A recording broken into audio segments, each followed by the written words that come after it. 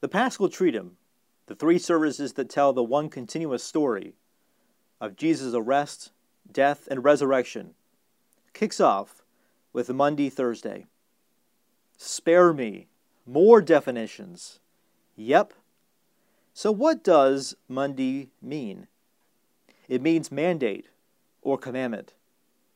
It refers to the commandment Jesus laid down on this day, that you all love one another. You see, love is at the heart of this particular holy day and in this particular service. We do three main things in the service on this day.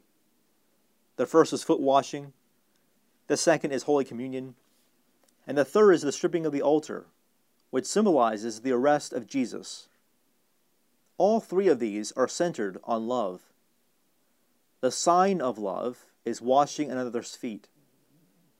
The sacrament of love is what Jesus gives to us on this day in the instituting of the Lord's Supper. And the sacrifice of love is Jesus physically giving himself over to the arresting authorities for us, again symbolized in the oddly beautiful stripping of the altar. This service is a little like Palm Sunday, except with a sharper arc. It begins celebratory, but then it descends into horror. Hey, you might be a little wary of that foot washing thing, but once you see it, I think you'll agree that it's a pretty beautiful act of humble service. Then we sing together one of the ancient anthems, where charity and love prevail. There our God is found. Think about that message. Where charity and love prevail, there our God is found. It's inspirational and moving. Speaking of that, imagine getting to celebrate the Lord's Supper, what we call Holy Communion, on the very night in which our Lord instituted it. We pile it on, too, as we bless more bread and more wine on this night. The celebration of Holy Communion takes us all around that altar railing, where we together, as the one people of God, eat and drink. Eat and drink, being reminded that where charity and love prevail, there our God is found. But then, it happens. The cost of our victory moves into the front of our consciousness. This is what we must remember. To renew ourselves for the Lord's work, we must remember the cost that he endured to win us that victory over sin, guilt, and death. The sense of darkness, of loss, comes over us like a wildfire.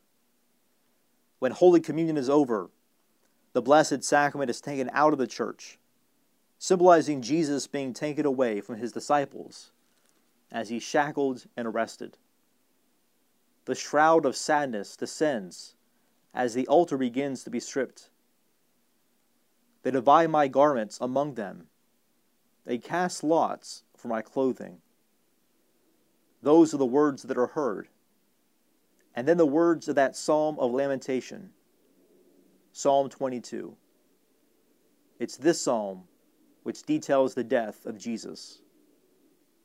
I am a worm and no man, scorned by all.